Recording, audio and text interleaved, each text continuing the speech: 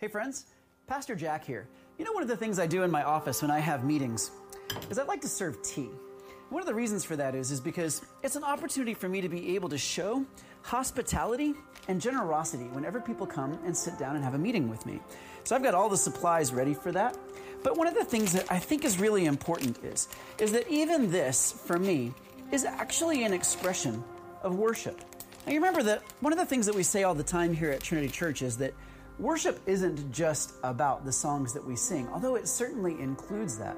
Worship is actually more than that.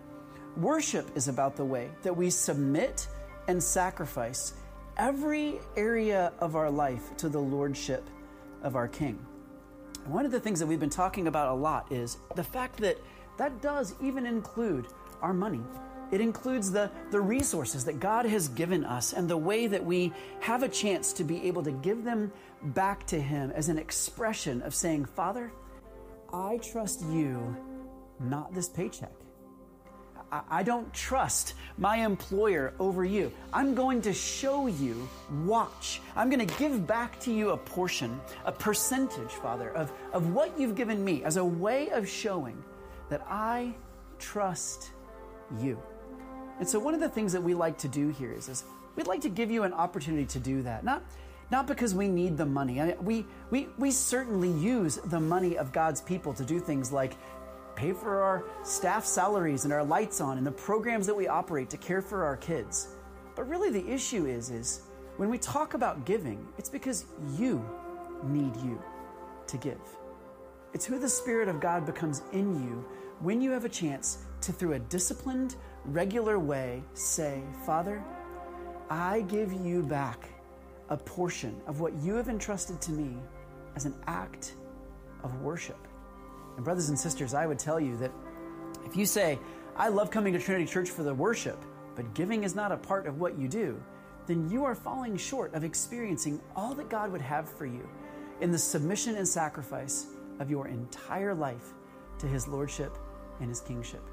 So as we transition now to an opportunity to give, I would encourage you to consider that this isn't just about funding ministries. This is about the status of your heart, the worship of your spirit, and the submission of all that you have back to rightfully where it belongs, the feet of your King. Let's worship, friends. Yeah, worship. So I'm about to enter into a form of worship for me, and that's in preaching. Another form of worship for me is in being a father.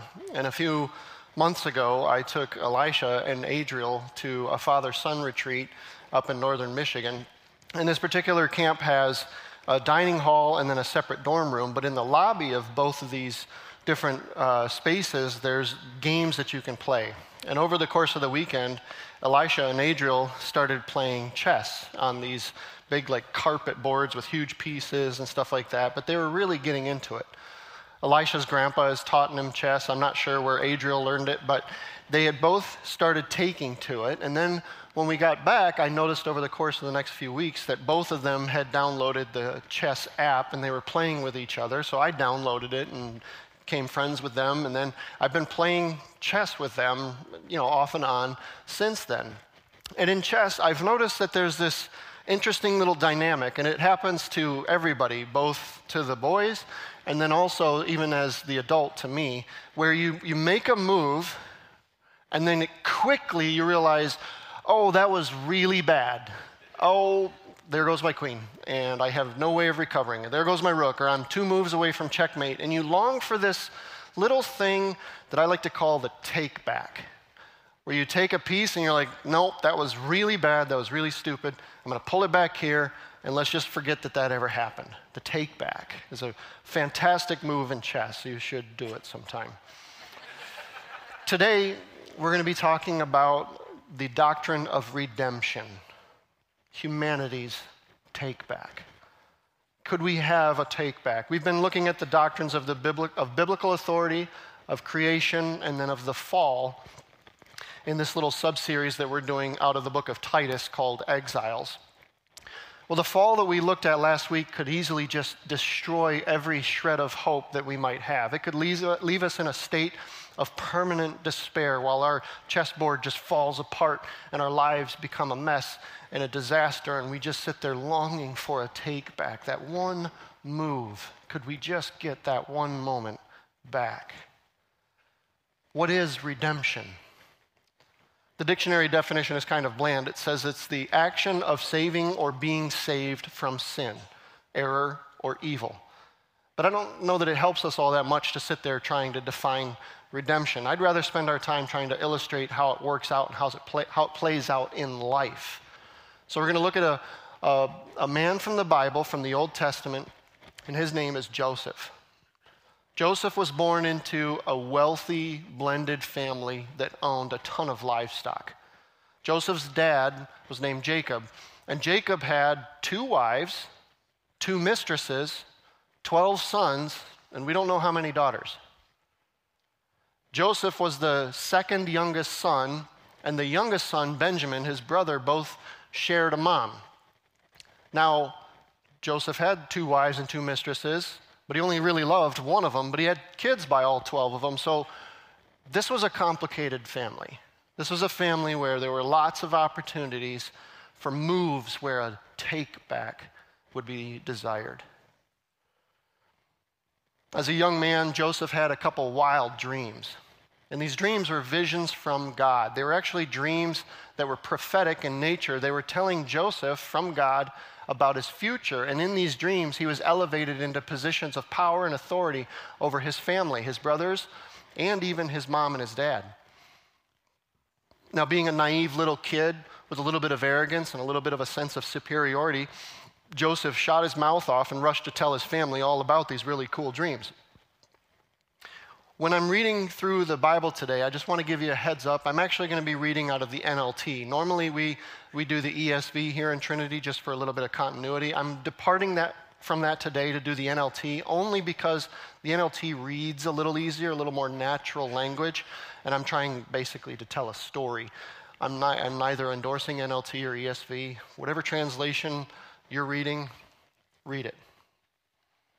Genesis 37, 9 through 11 say this. Soon Joseph had another dream, and again he told his brothers about it. Listen, I've had another dream, he said. The sun, moon, and 11 stars bowed down low before me. This time he told the dream to his father as well as to his brothers, but his father scolded him. What kind of dream is that? He asked. Will your mother and I and your brothers actually come and bow down to the ground before you? But while his brothers were jealous of Joseph, his father wondered what the dreams meant. It doesn't take a rocket scientist or a relational therapist to realize that Joseph is digging himself a hole with his family. And it plays out in a terrible way. In time, Joseph's brothers are off watching the flock, and they've been gone for a period of time, and Jacob wants them to come home. So he sends Joseph to go get his brothers, and listen to what happens. When Joseph's brothers saw him coming, they recognized him in the distance. As he approached, they made plans to kill him. Here comes the dreamer, they said. Come on, let's kill him and throw him into one of these cisterns. We can tell our father a wild animal has eaten him. Then we'll see what becomes of his dreams. Now, Reuben is the oldest son. He's a little more level-headed, and he says, no, we can't kill her brother. Let's just throw him into the cistern. And he's thinking to himself, I'll get him out of there later, and I'll bring him back home to dad, and I'll be the hero. But Reuben doesn't babysit him. He leaves, and the story goes on. Then, just as they were sitting down to eat, they looked up and saw a caravan of camels in the distance coming toward them. It was a group of Ishmaelite traders taking a load of gum, balm, and aromatic resin from Gilead down to Egypt. Judah said to his brothers, what will we gain by killing our brother? We'd have to cover up the crime. Instead of hurting him, let's sell him to those Ishmaelite traders. After all, he is our brother, our own flesh and blood. And his brothers agreed. So when the Ishmaelites, who were Midianite traders, came by, Joseph's brothers pulled him out of the cistern and sold him to them for 20 pieces of silver. And the traders took him to Egypt.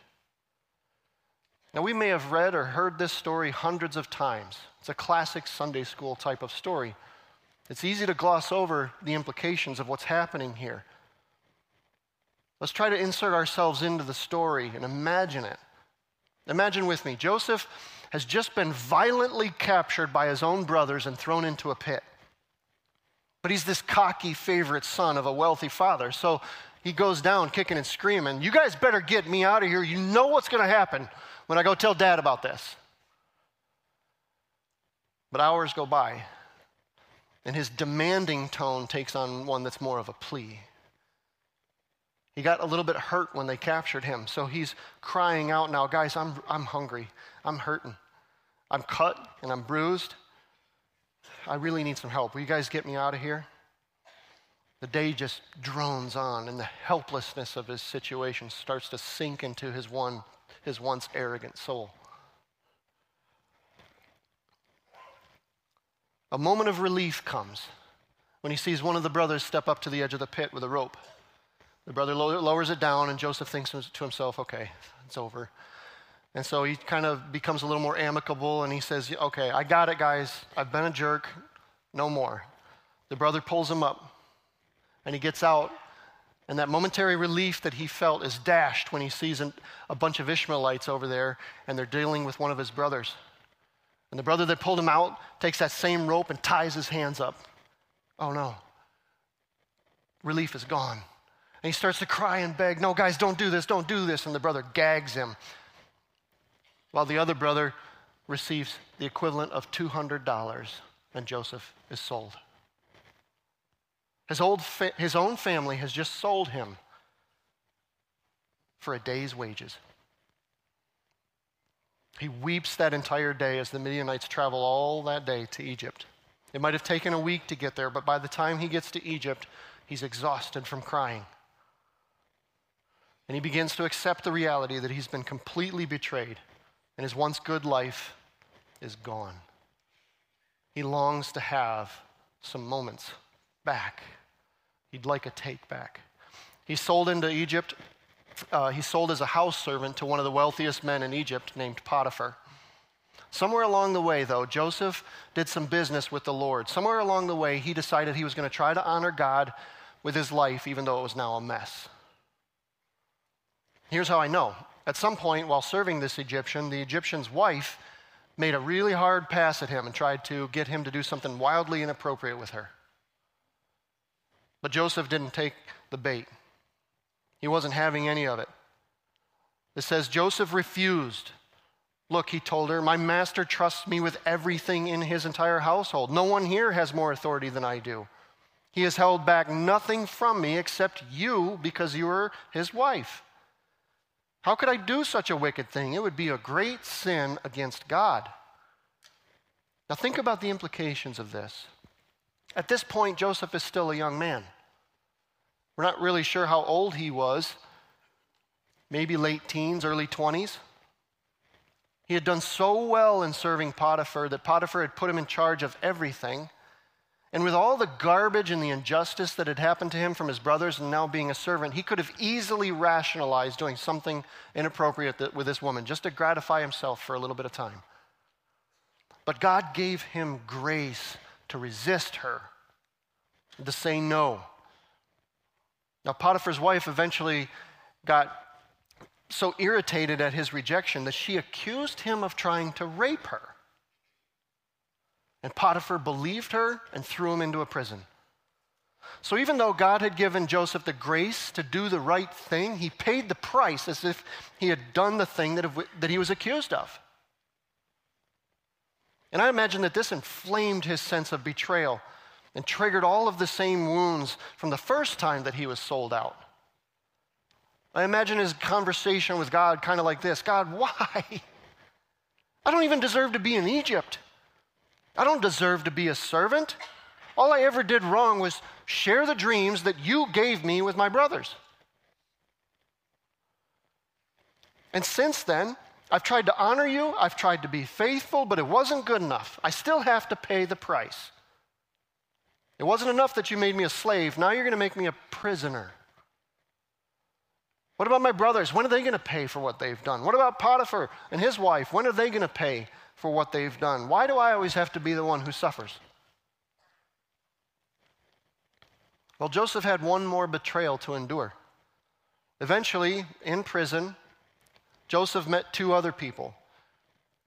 These people were Pharaoh's cupbearer and baker, Sorry, that's a moment I'd like back.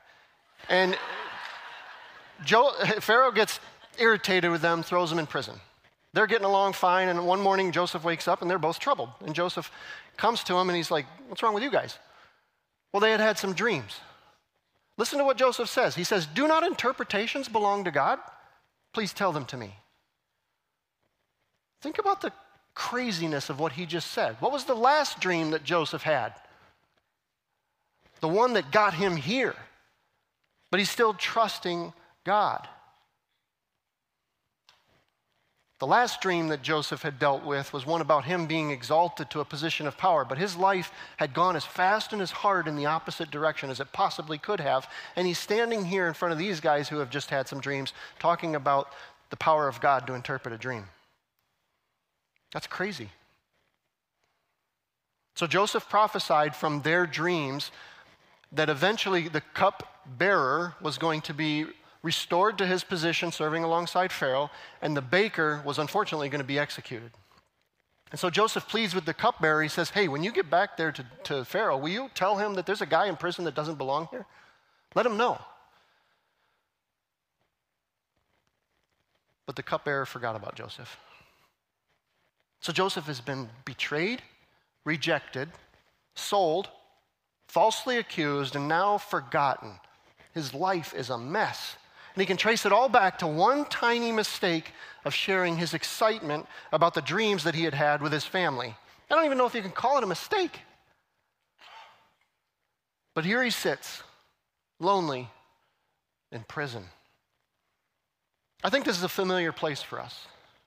I think a lot of us know something about being in prison, whether it's a relational prison, a financial prison, an emotional prison, whatever else it might look like. And often we can trace the origin of our prison back to one little mistake, one little fork in the road where we accidentally took a wrong turn. Let's watch a clip about someone taking a wrong turn.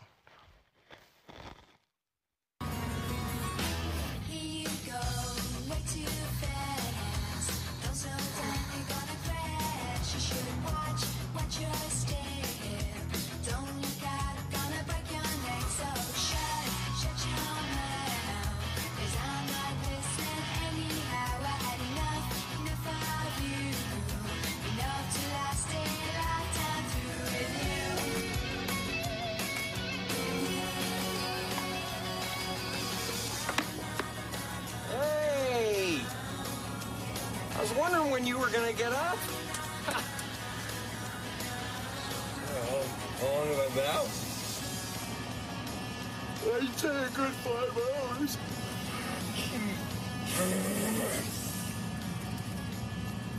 Huh. I expected the Rocky Mountains to be a little rockier than this. I was thinking the same thing. I'm only human, Harry! Anybody can make a mistake. Come on! Stop being a baby! So we backtracked a tad. A tad? A tad, Lloyd? You drove almost a sixth of the way across the country in the wrong direction! Now we don't have enough money to get to Aspen. We don't have enough money to get home. We don't have enough money to eat. We don't have enough money to sleep. Well, it's not going to do us any good to sit here whining about it. We're in a hole. We're just going to have to dig ourselves out. Okay, all right, you're right. You're absolutely right, Lloyd. Where are you going? Home. I'm walking home. Oh, well, pardon me, Mr. Perfect. I guess I forgot that you never ever make a mistake.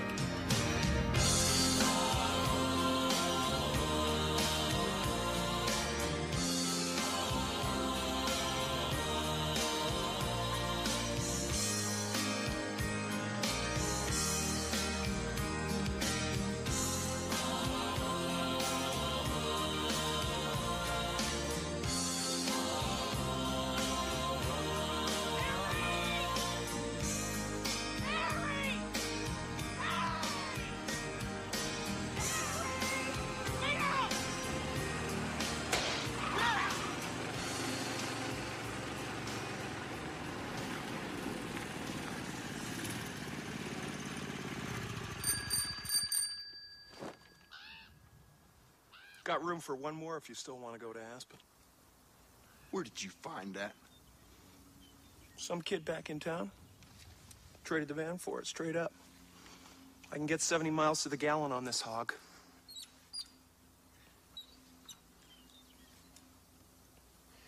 You know, Lloyd, just when I think you couldn't possibly be any dumber, you go and do something like this. And totally redeem yourself! I love the preposterousness of Lloyd's redemption. Like, he's clearly dumber than a box of rocks. And he took a wrong turn. And he's in a mess.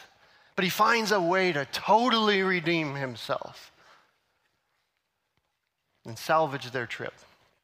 I wonder if Joseph longed for a way to totally redeem himself. I wonder if he wished that there was a way that he could take and make this whole mess of his life and bring it together into something that made any sense at all. But that's not life. Unlike Lloyd, Joseph couldn't redeem himself. He was helpless. He was at God's mercy.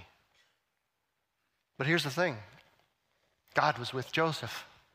God was with Joseph, and in due time, God did the work only God can do. Eventually, Pharaoh himself has a troubling dream. And while he's sitting there telling his inner circle and his court about this troubling dream that he had, the cupbearer's like, yeah, Pharaoh, I know a guy in prison that knows something about dreams. So Pharaoh summons Joseph out of prison, and here Joseph has his moment. He interprets Pharaoh's dream, and relief is finally his.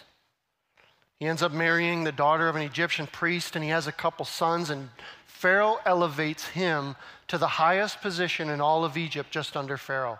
He was lifted up out of the horrible pit that he had dug and that his brothers had thrown him into. His life was redeemed. He was no longer the slave, no longer the prisoner. Now, I wonder how much he thought about his past. Did Joseph ever have a run-in with Potiphar or his wife? As the number 2 in all of Egypt, he could have made them pay. We don't know what happened there, but we can tell as we look at the story more that Joseph had a character of forgiving people, and probably nothing ever happened. He honored God in the ways that he had positions of power. So probably nothing ever happened. What about his brothers? How much did Joseph think about his brothers? Did he long for a reconnection with them? Did he miss his father? Did he miss Benjamin? What about the brothers that betrayed him, the actual betraying brothers? Did he miss them? You see, though Joseph wasn't in slavery or in imprisonment anymore, there was still a huge part of his life that was a mess. There was still a big ache in his heart that longed for redemption. Now, if you're unfamiliar with the story, Joseph was put in charge of Egypt because he accurately prophesied from the interpretation of Pharaoh's dream that Egypt was going to be going through this super cool, abundant surplus time of 7 years where there's just going to be plenty. And then it was going to be followed up by 7 years of devastating, severe famine. And so Pharaoh said, all right, I'm going to put you in charge. I want you to gather up all the surplus and use it to prepare us to be ready for the famine. And Joseph managed this duty extremely well. By the time that the famine came, he is a well-established executor of the entire nation of Egypt. People know who Joseph is. Listen to the story. Genesis 41. So with severe famine everywhere, Joseph opened up the storehouses and distributed grain to the Egyptians, for the famine was severe throughout the land. And people from all around came to Egypt to buy grain from Joseph because the famine was severe throughout the world. When Jacob heard that grain was available in Egypt, he said to his sons, "Why are you standing around looking at one another? I have heard there's grain in Egypt. Go down there and buy enough grain to keep us alive, otherwise we'll die." Now, the chapters that follow this are an amazing read. It's Genesis 42 through 45. I highly encourage you, go take some time this week, read it slowly, and look at the redemption that comes out of this. Joseph's 10 brothers go to Egypt to buy food, while Benjamin, the youngest brother, stays home with their father. Joseph recognizes his brothers right away, but they don't recognize him. So he interrogates them a bit before selling them grain under the pretense that he's accusing them of being spies. Kind of feels like he's playing some games with them, doesn't it? In his questioning, he's grilling them, and it comes out that they're actually from Canaan. They have a younger brother, and they have a father. So Joseph agrees that he's going to sell them some food, but he insists that when they come back for more, they have to bring that younger brother with them to prove their story. And he takes one of them hostage, sends the other 9 on their way, but he tells his servants, hey, I want you to put their money back in their sacks with the food. Why is he setting them up like this? What is Joseph doing? If he had truly forgiven them and saw God's hand in everything, why didn't he just come out and celebrate with them right off the bat? Why didn't he send for his father, send for Benjamin, tell them all to come here and have a big glorious reunion? If he missed them, why did he delay? Well, on their journey back home, the 9 brothers discover the money in their sacks, and they start to panic. Oh, no. This guy was grilling us about being spies, and now he's going to accuse us of being thieves, too. How in the world is this money here? When they get back to their dad, they tell him all about the journey and the events, and then when their father hears that if they want more food, they have to bring Benjamin, he just loses it. No way. He's been grieving Joseph for 20 years by now. No way he's giving his other favorite son. No way he's letting him potentially suffer the same fate. He's not ready for that kind of pain, so he tells him, no, you're not taking him. But this famine is brutal, and it persists. And eventually, they have no choice. Jacob tells them, hey, you guys need to go back to Egypt, and they say, no, not without Benjamin. Listen to the verses, Genesis 43. Judah said to his father, send the boy with me, and we will be on our way. Otherwise, we will all die of starvation. And not only we, but you and our little ones. I personally guarantee his safety. You may hold me responsible if I don't bring him back to you. Then let me bear the blame forever. Jacob relents and lets them take Benjamin. When they get back to Egypt, they immediately come clean about the money, and you can just kind of sense this anxiety in them over this whole situation. It's getting overwhelming. But Joseph tells them to chill out, the money's not a problem, and he invites them to dinner. They have a really cool dinner, a really nice feast, and then Joseph sends them off, but he sets a trap. One of Joseph's servants, at Joseph's order, takes his silver divining cup, the one that he would drink with and the one that he would do divination with. I'm not really sure what divination is, but this is a special cup. He sticks it in Benjamin's sack without him knowing, sends them on their way. Again, I struggled thinking about this. Like, why is Joseph setting his brothers up? It seems like he's manipulating them, or it seems like he's trying to get them to feel miserable for all the ways that they hurt him. If he had a forgiving heart, why didn't he just welcome them in? Why not just overlook the offense and take them in as brothers? I think sometimes we forget that the heroes of the Bible are humans just like us. Joseph was a man. He was dependent at every step on God's grace. I don't think Joseph hatched some scheme to hurt his brothers or to lead them onto some fantastic journey. He was probably just struggling with the whole thing, wondering how and when to let them know who he was.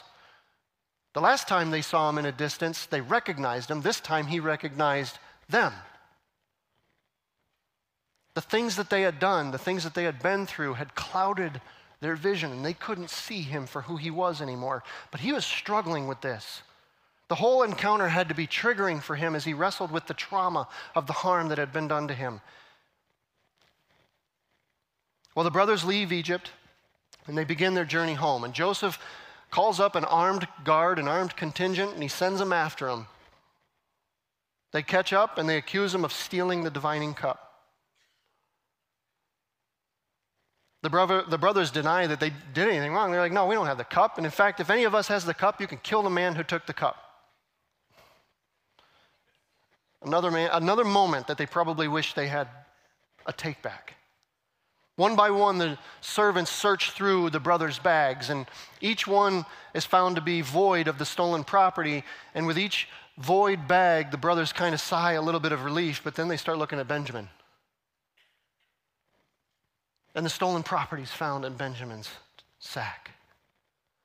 The brothers who have been tormented by this guilt for decades for selling Joseph now have to face the music that they just sold Benjamin to. So they tear their clothes and they're bawling their eyes out as they're escorted back to this man with all the power in the world to destroy them and make them pay for what they've done.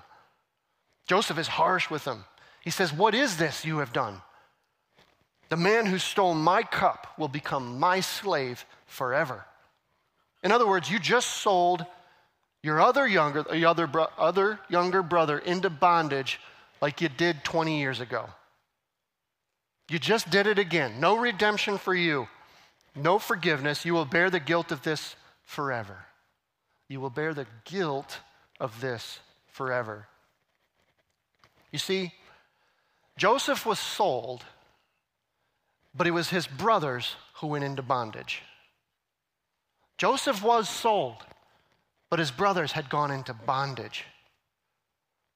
You can see in their distress at losing Benjamin that the guilt had been tearing at them. They had betrayed their father. They had condemned a younger brother to a life of unjust slavery, and their foolishness with this Egyptian master had just condemned another younger brother to the same thing. They knew when they got home that this failure, this colossal mess that they had made was going to kill their father. Joseph's brothers needed redemption. Judah steps forward.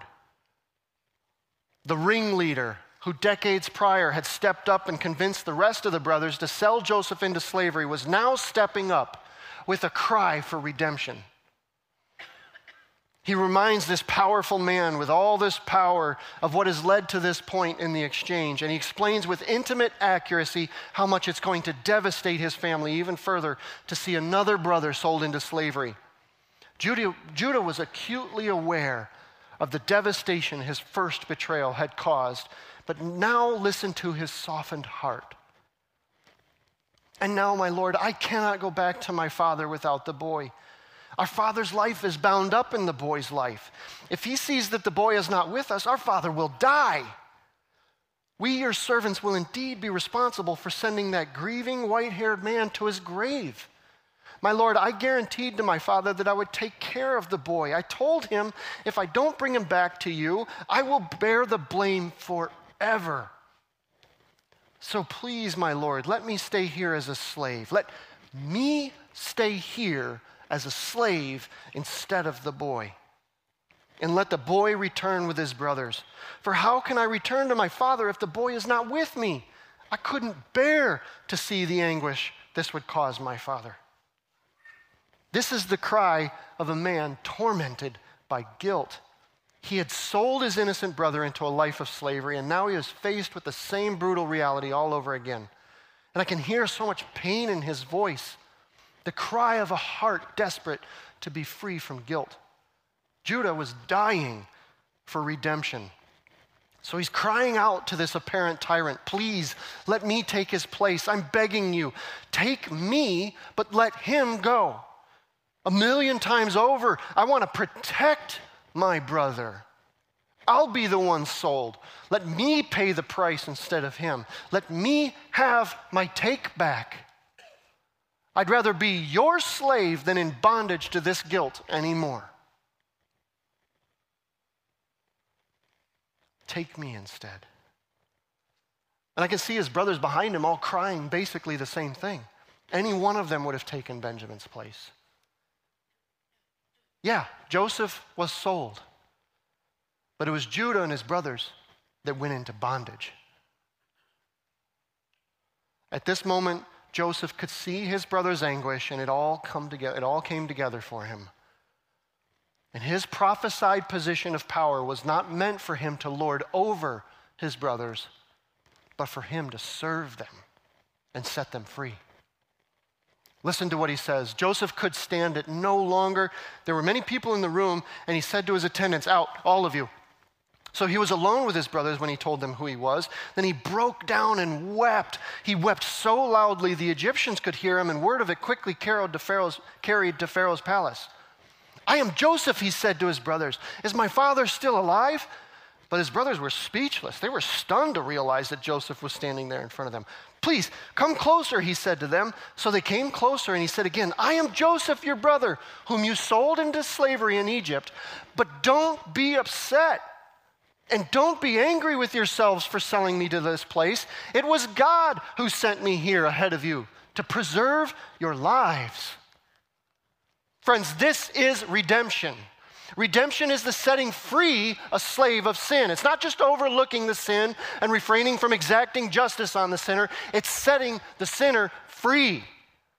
Joseph could have overlooked his brother's fault. He could have welcomed them into his presence, but they would have been in bondage still to guilt.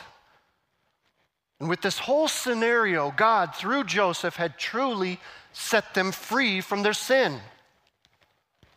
Not only did God set the brothers free, he set Joseph fully free.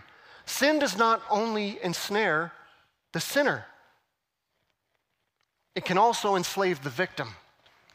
God doesn't just offer this redemptive thing to the offender, he also makes it available to the offended.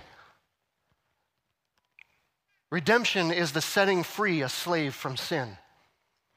Now, of course, in life, the setting free doesn't happen as illustratively or as simultaneously as it happened for Joseph and his brothers. But God definitely loves and seeks to redeem both the sinner and the one against whom there's been sin. He wants to redeem them both. This is all a direct foreshadowing and a picture of the redemption that God provides for us in Jesus Christ. God does not just overlook our sin. He doesn't just welcome us into his presence as though nothing ever happened. No, he sets us free from our sin and he redeems us out of it. Not only that, he doesn't just redeem the sinner, but he also redeems the wounded and the victimized as well. Those who are truly made free, those who are truly redeemed, are not only free from the consequences of their sin, they're free from sin. Judah was not the same man who sold his brother into slavery. Redeemed Judah was a man who stepped up to the plate and volunteered to be sold himself rather than let his apparently guilty brother Benjamin go into slavery. Joseph was not the same arrogant child who rushed to proclaim his superiority. He was now patient, careful, kind, and had a servant's heart. This is the power of redemption. It's actually not that hard to see ourselves in this kind of a story, though, is it? There are some lessons that we can learn from Joseph and his brothers. The first lesson, sin always sells sinner into bondage and slavery. Sin promises many things. In the brothers' case, it promised them a little bit of money. Maybe it promised them a little bit of freedom from an annoying brother. But ultimately, what they were looking for was to be free from this idea of not being preferred by their father. But sin is a liar. It promises liberty, it promises answers, but it only ever delivers bondage. We're all susceptible to these same traps, though. Virtually every sin that we find ourselves in begins with some kind of promise of something good. And we believe it's a lie, but before we know it, we're in bondage to it.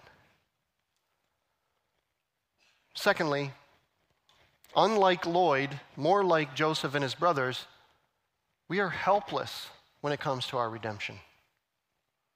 This family was a disaster. Their father had played favorites. They had grieved him back beyond belief. They had sold one brother into slavery, and now they're selling another brother into slavery. They're all in bondage of one form or another. And in that bondage, they were all helpless to change their situation. Their guilt, their slavery, was way too much to handle, and the remedy was way beyond them. They were dependent on redemption from an outside source. Judah and the other brothers were incapable of undoing the past. There was no take back. Likewise, we are totally dependent on Christ for our redemption. Third lesson, we have to humbly cooperate with our redemption. When the timing for redemption for Joseph's brothers came, they had to cooperate with it. Their chance for redemption didn't just show up with an announcement that this is what it was, but they still had to submit to the process.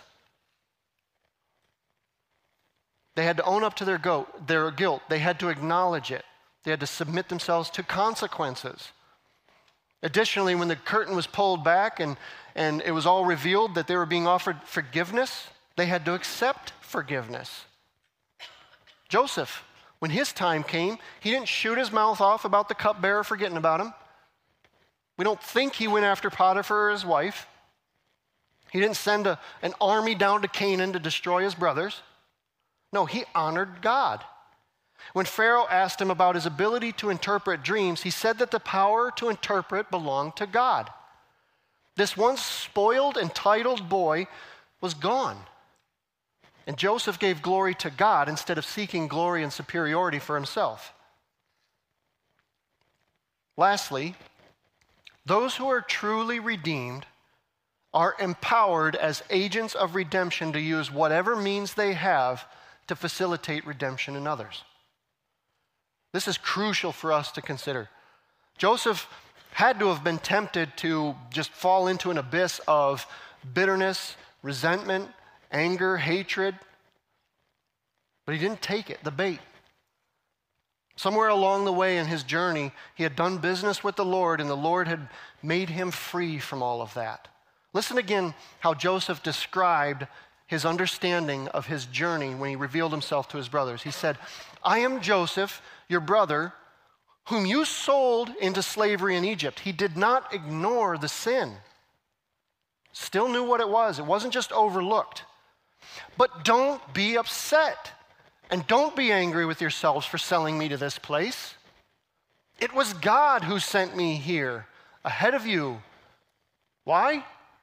To preserve your lives.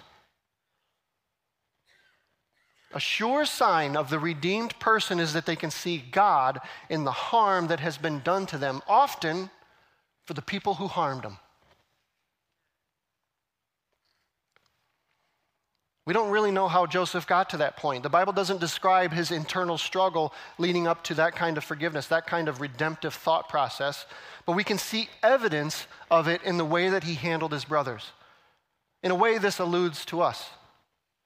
We don't really know how it works in our minds, but you can tell the people who are truly free and who have truly been redeemed, and that they are the ones who forgive others quickly, and they're the ones who constantly use whatever means, whatever advantages that they have to facilitate redemption in others.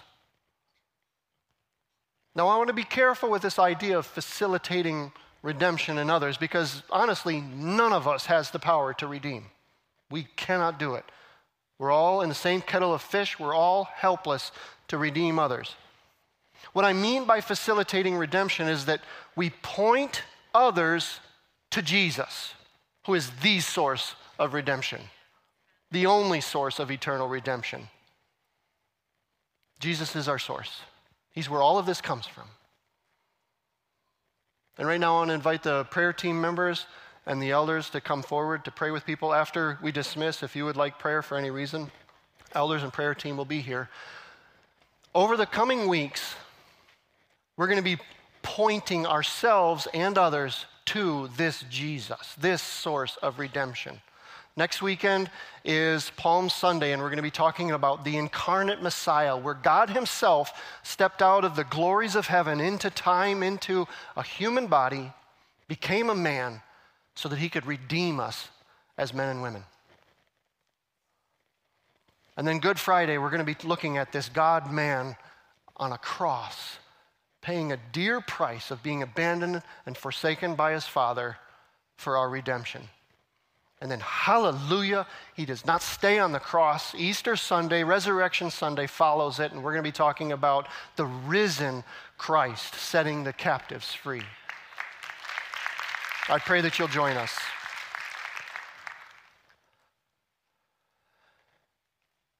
Father, I can't even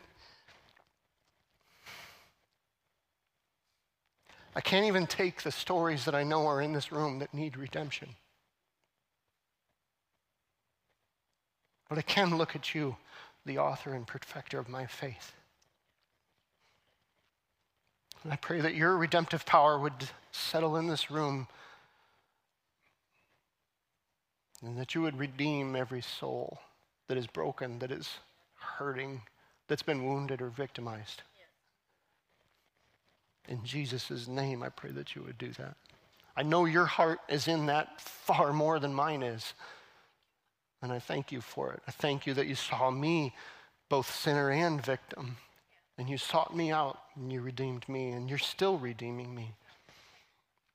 And I thank you that you have that same heart for every individual in this room. Yeah, God, we just give you glory as our Redeemer. In Jesus' name, amen. Just a reminder, we do have baptisms on Wednesday. If the Spirit's stirred in you on that, grab the welcome card, check the box, put your info in there, drop it in the giving. And we'll see you on Palm Sunday. Thank you.